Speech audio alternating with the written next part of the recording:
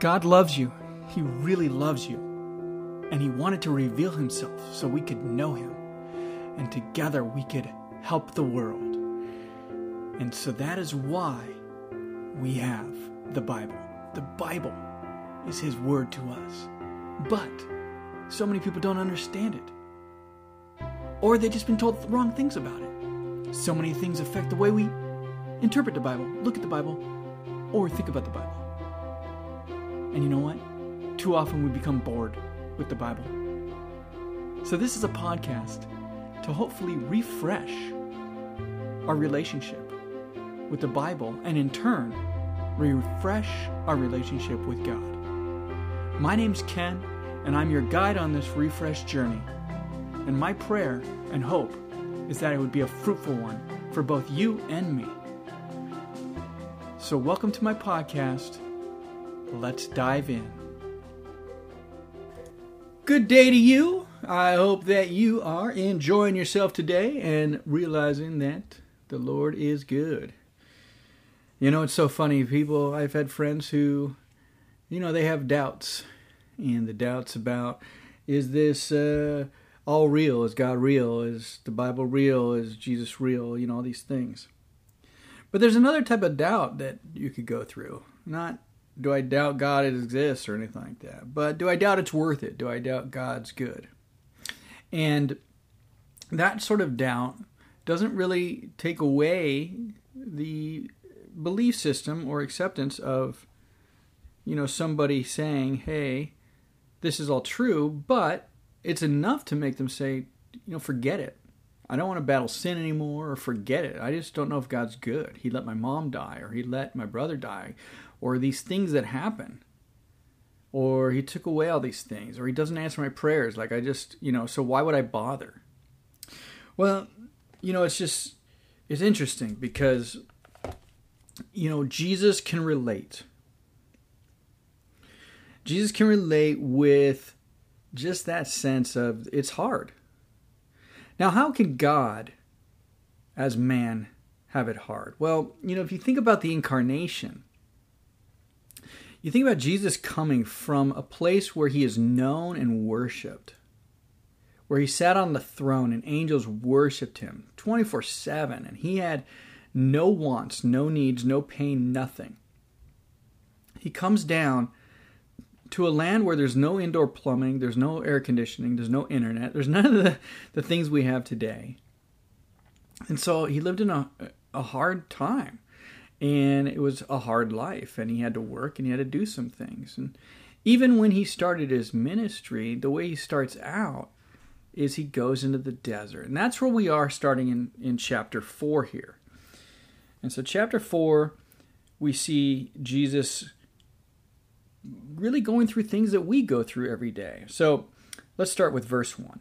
Then Jesus was led up by the Spirit into the wilderness to be tempted by the devil. So right there, it's interesting, right? It says the Spirit led Jesus to be tempted. So this was a preordained event. This was a planned event. The Spirit of God wanted Jesus to be tempted. Now, why would God or the Spirit of God desire to have Jesus be tempted? Well, it's because part of what Jesus is doing is coming down and becoming one of us so that we could know God, so that we could relate with God on a different level. And He wants to be as accessible to as many as possible. And He wants to be able to give His life as a ransom in a pure and total way. And so if He was never tempted, in other words, if it was an easy road He had, then if there was no tests, if you will, no test for Him to pass, then there would be maybe a questionable level of, can He really pay for my sins, for your sins, for all the world's sins, if what He went through was not what we go through? And so for Him to be sinless, does it count if He was sinless in a place where He wasn't tempted to sin? So there's that element. And then there's the element of, hey, when we are tempted, we know that we have a Messiah or a Savior who understands us, who relates, who actually is very gracious and cares. So he goes out in the wilderness, which is also where John the Baptist was, but this is just a different wilderness because he's by himself now. And the wilderness often has symbolism throughout the Bible of really a testing place or a place of preparation. Oftentimes you see people, whether it's Moses, whether it's Abraham, whether it's the Israelites, whatever, that the wilderness is a testing ground, but it's also a preparation ground. And so here we see Jesus is being led out there to be tested, and also this is preparation for his ministry. So verse 2, and after fasting 40 days and 40 nights, he was hungry. Okay, so right there, fasting 40 days. I've done a few different 40-day fasts, but I did it with juice. He's out in the desert. There's nothing. And so this is a supernatural fast because you cannot live 40 days without water. And so already what we see is Jesus goes through a very supernatural activity, a super long fast that he needs God to keep him alive. And it's the end of these 40 days where he is just weak. He's deplenished of all nutrients. He just has no strength physically or even emotionally because those are connected. And verse 3, it says, and the tempter came and said to him, so this is Satan, if you are the Son of God, command these stones to become loaves of bread. Okay, so he's saying, prove that you are the Son of God. Prove that you are God. If you really are God, prove it. Now, this is an interesting temptation because here Jesus is in a human body, dealing with the frailty of being human, dealing with the heat and the uncomfortableness, dealing with having to go to the bathroom out in the desert without toilet paper or whatever. I don't know what that looked like. Here is someone who is dealing with hunger pains. Here's someone who's dealing with weight loss. Here's someone who's dealing with emotions. And so really the tempter's coming and trying to convince Jesus of his identity as being a fraud or his identity not being what he really is. So this is an attack on identity, and we often get tempted in this same way, right? So if you are a child of God, then you are accepted by God, you are loved by God, you are his child. And the enemy may come and convince you that you are not his child or not loved by God, or that God is judging you or does not like you or something like that. So it's a similar attack. But here in verse 4, it says, Jesus answered, it is written, man shall not live by bread alone, but by every word that comes from the mouth of God. So here Jesus is talking about, look, the word of God is truth.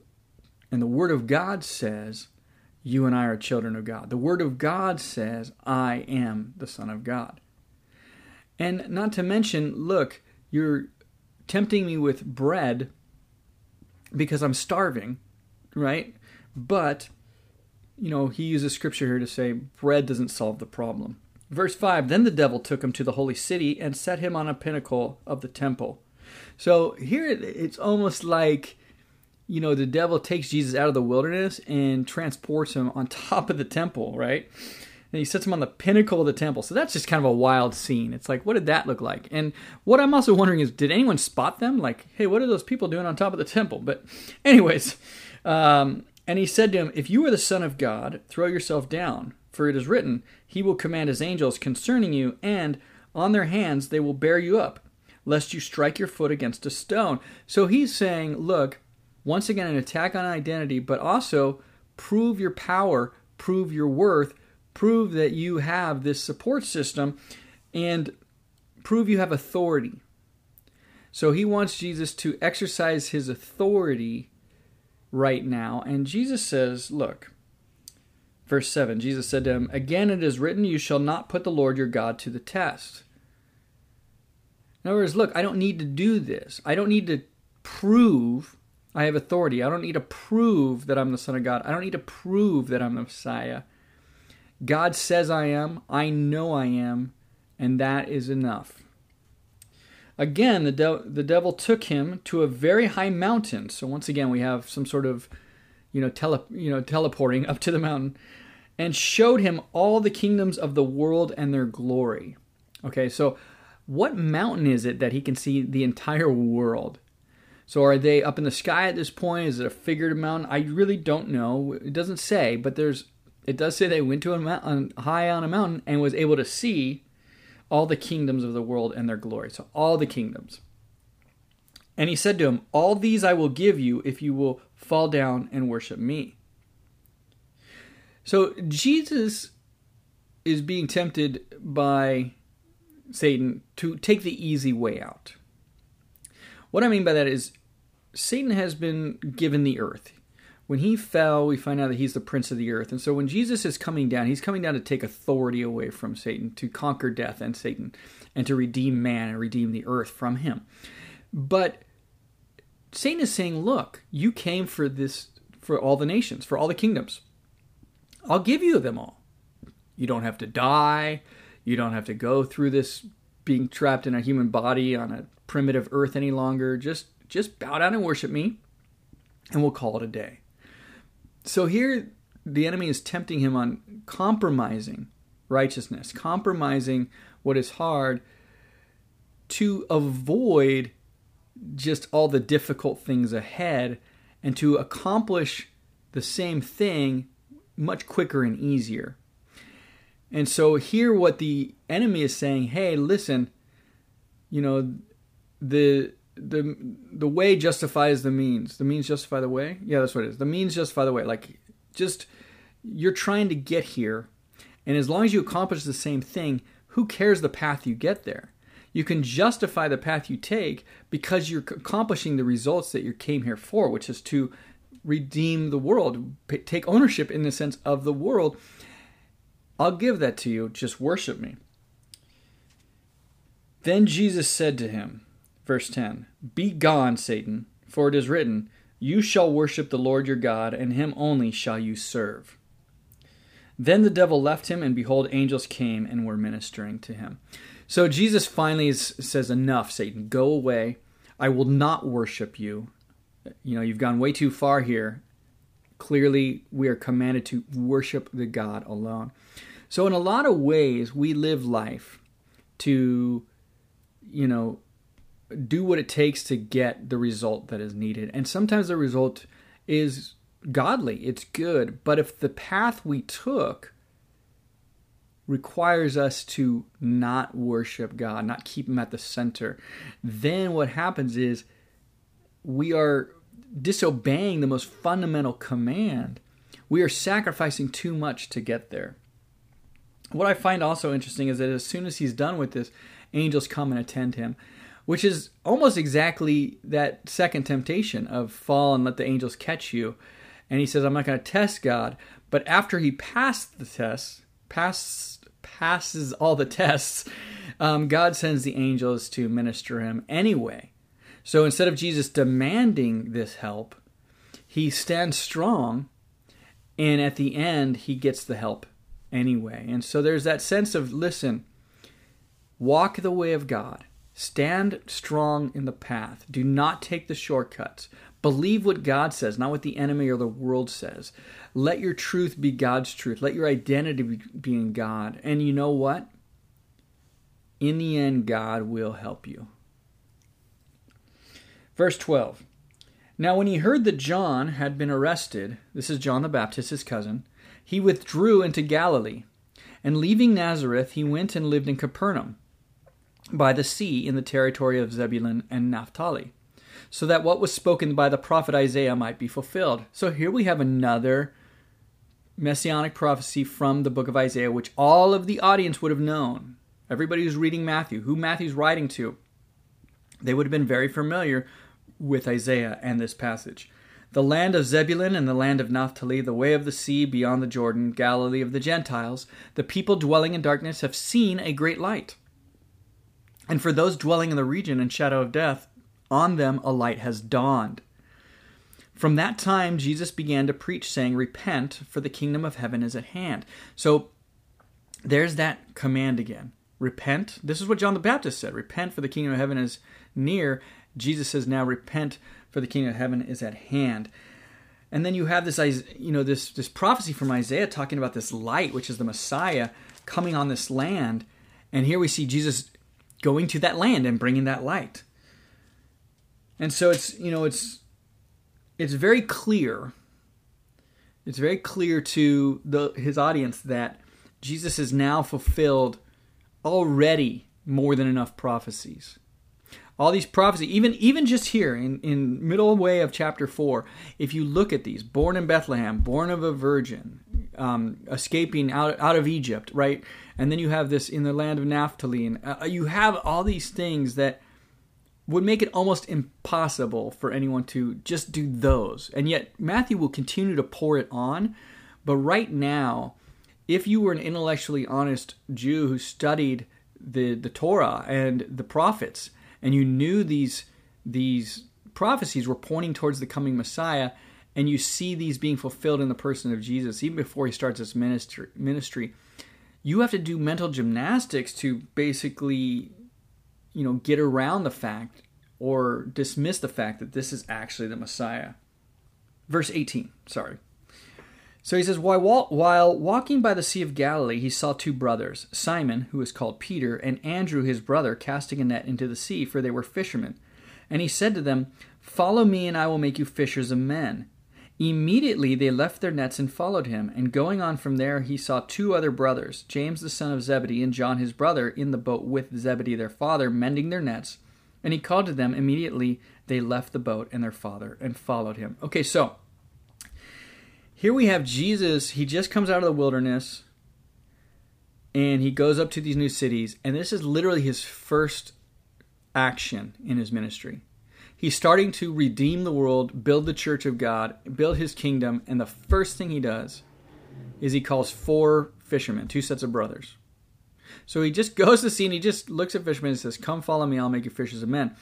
The first ones, right, Peter and Andrew, they just leave their nets. They leave their boats. Their livelihood, they just leave it, right? That was an investment. That was their income. That was their provision. That was their safety. That was the thing that they relied on to be cared for. That was their sustenance. And by leaving all that and following Jesus, they understood that somehow this prophet, somehow this Messiah, somehow this rabbi would lead to a replacement of these other things in a higher way. So they left their nets, and then we have another set of brothers, James and John, and they're with their father mending nets, and so they leave the family business and they leave the family.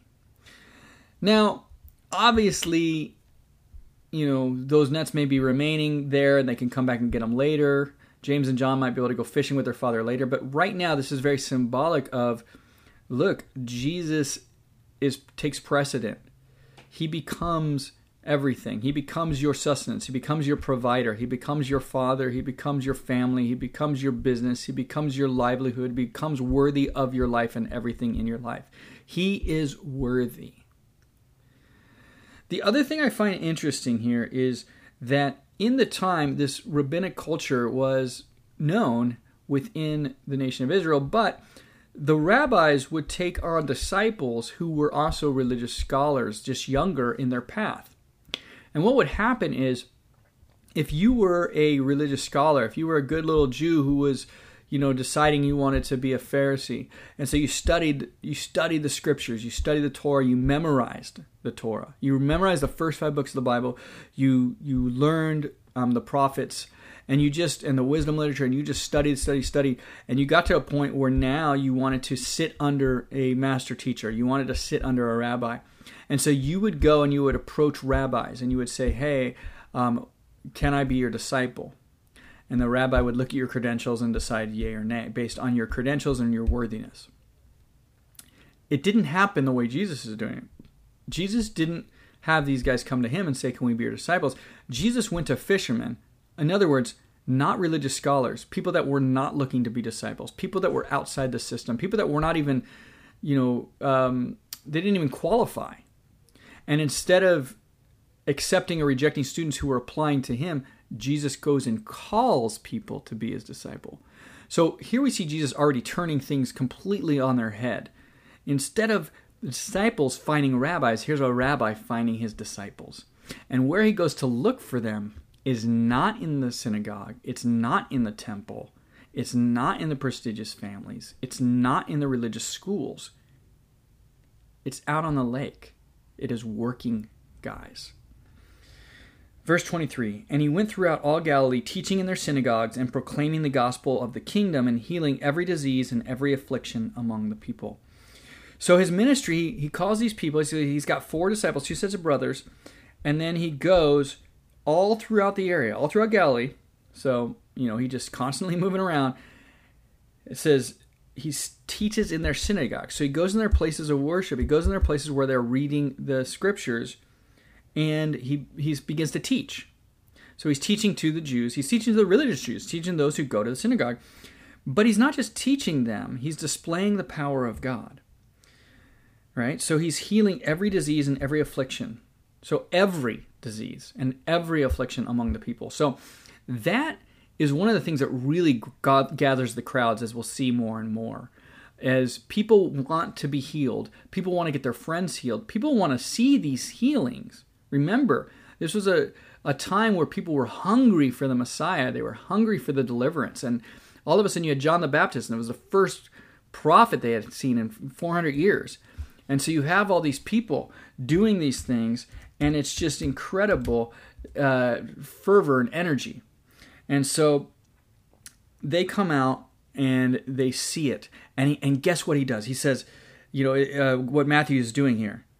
He says, look, he went through proclaiming the gospel. So once again, the gospel is something to proclaim.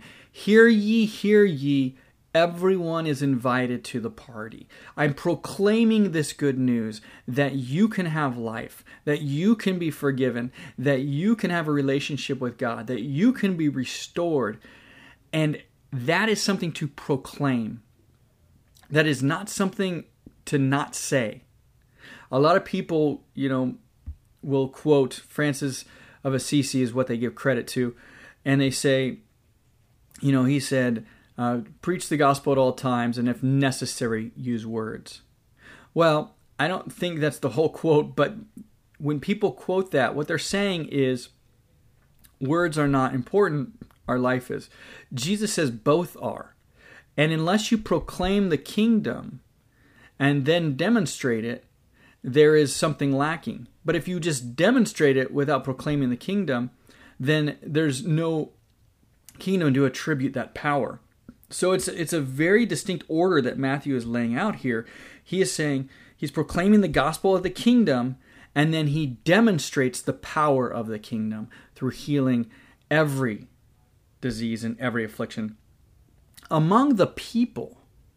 Okay, and that's also significant because it's not among the holy or among those who were worthy. It's just among generally the people, any human who needed to be touched. Okay, verse 24. So his fame spread throughout all Syria. Okay, that's a whole nother country.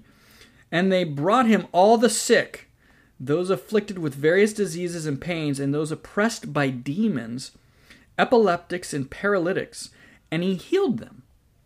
And great crowds followed him from Galilee and the Decapolis, and from Jerusalem and Judea, and from beyond the Jordan.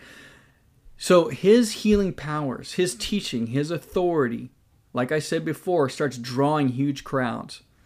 And the amount of infirmaries, the amount of healings that he is doing expands from not just afflictions and illnesses, but all of a sudden demon possessions, epileptics, everything. And so what Jesus is demonstrating is there's nothing that he can't solve. There is nothing that he can't make whole again. There's nothing he can't cure.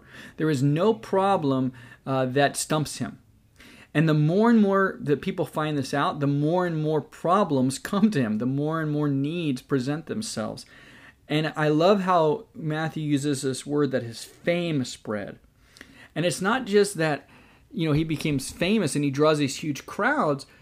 It's where it leads to. There's no internet, there's no TV, there's no radio. So by word of mouth of, hey, there's this guy who's healing, there's this guy who's teaching with authority, there's this prophet, he may be the Messiah. It says throughout all of Judea, it goes through all of Syria, it goes throughout all these, it's a very large area. The Decapolis are the 10 towns on the other side where Jews were dispersed, and so you've got these 10 cities here, and then this kingdom here, and this city, and over Syria.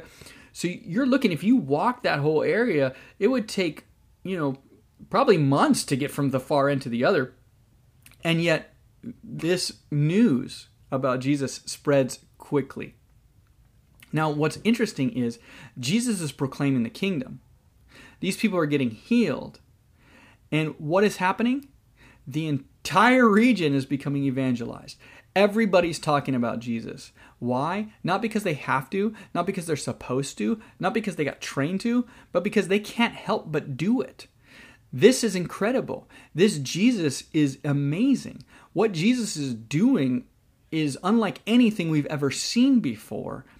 And so this is word that needs to be shared. This is information that has to be spread. And it does. And so it's not religion. It is simply human nature to share that which we find incredible or share-worthy or amazing.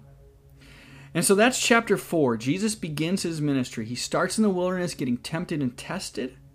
Then he comes out, and the first thing he does is he calls disciples from the fishing boats, from the working docks. He calls 2 sets of brothers, and they leave their livelihood and their families. Then he goes to crowds and he declares in the synagogues, the kingdom of heaven is here. And then he demonstrates the kingdom by healing people, by casting out demons, by doing all kinds of works. And as a result, his fame spreads throughout the entire region, just many, many cities and many, many countries all over the place. People know about Jesus, and the more people who know, the larger the crowds become. That's Matthew 4. Keep in mind this picture of these crowds coming from really far away. I mean, Syria is a completely different country. So you've got people coming from actual, the main part of Israel where the temple is. You got people from the northern Old Kingdom, where Samaritans lived and things like from Samaria and Judea. You got Judah, and then you got the other side of the Jordan River where you have the Decapolis, which are the 10 cities, and then you have Gentiles, and then you go all the way to Syria. And so this is a really large area where people are coming from. And so the crowds are getting really large. So imagine, now that Jesus has done all this healing and gotten all these crowds, he then begins to teach the quintessential message of the kingdom. And that's where we're going to begin next podcast. Chapter 5 begins the Sermon on the Mount for 3 chapters. And I don't even know if I'll do a chapter at a time when I get there, because this is going to get really thick. But we're going to get the most core teaching of Jesus' rabbinical teachings in Matthew starting next podcast. And I can't wait. So thanks for listening. Have a wonderful day. And once again, remember, Jesus gave us this word so that we could be refreshed, that we could have life breathed into us, that we could find the joy of our salvation. So be refreshed.